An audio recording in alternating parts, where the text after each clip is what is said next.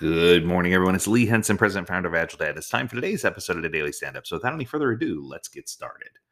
Today, I wanted to talk to you about an email inquiry received. So, we really appreciate our subscribers. We're starting to get lots of inquiries, which is great.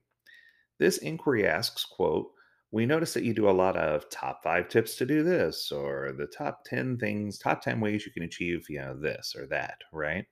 So, the question was, it's great to have all these practical tips, but are these tips just a set of tips? Is there a pattern? Is there a reason why you do it this way? And I thought that was a great question. So I thought I'd address it here on the podcast. So the reason we always say like the top 3 tips or the top 5 tips or 6 great ways to or the top 10 reasons for, this is a really good way for you to get short snippets of information in a short amount of time, obviously.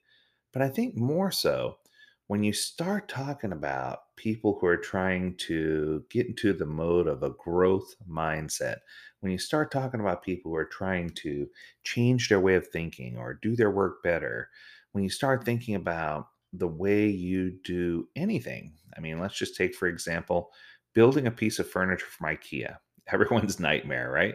And I love IKEA, and I think that about 50% of what they have is absolutely amazing, and 50% of what they have isn't worth the box it's packed in. But the truth is, those instructions probably drive about 95% of their audience crazy. And they do this as a cost savings because obviously, if you don't need to write the instructions in 30 different languages and it's just a bunch of pictures, it makes it easier for you to get through. But you hear people say a picture's worth 1,000 words. But is it just that their picture isn't good enough, or is it just that it frustrates you because there's so much information there that it's easy to miss a step? And I think you see where I'm going with this. I think that sometimes lists are incredibly helpful because they help us get our head around a small nugget of work to set a realistic goal and to do something that's achievable.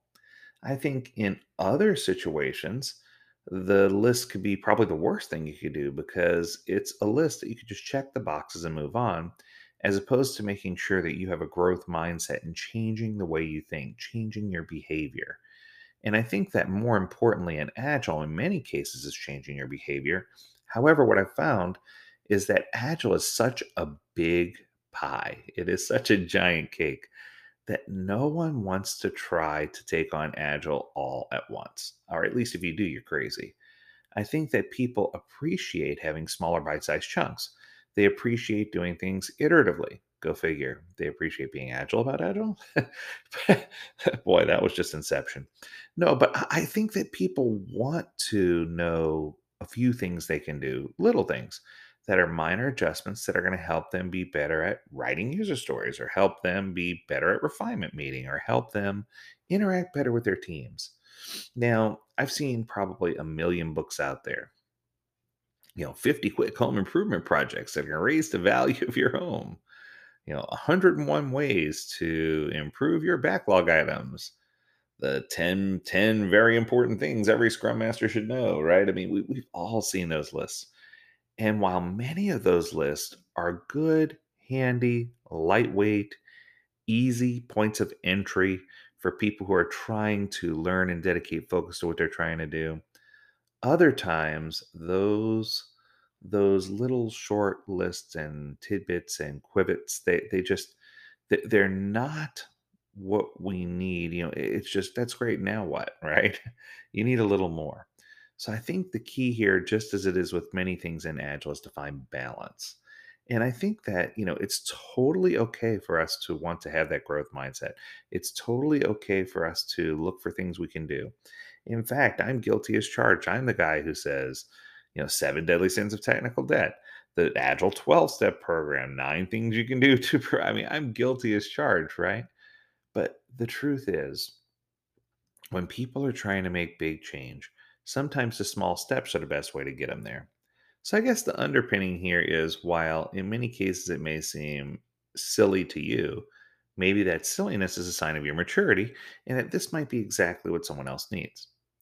So until until I figure out another way or a better way to try to get these things home, I feel like this is just one tool in a great toolbox that's going to help us be successful. especially in this current state of the pandemic and with people working from home. I think it's important for them not to feel overwhelmed with the amount of things they're being asked to do. So, this is just a really cool low point of entry way to say, hey, we have some things we need you to do. Here they are. And what I found is that teams appreciate that and that organizations appreciate that. And it's just one of many tools that we can use to get things done. So, I hope this has been helpful for you. As always, we encourage you to visit agiledad.com where you can learn more about this topic and others. And as always, we encourage you to stay healthy, stay well, and stay agile, my friends. Until next time, do take care.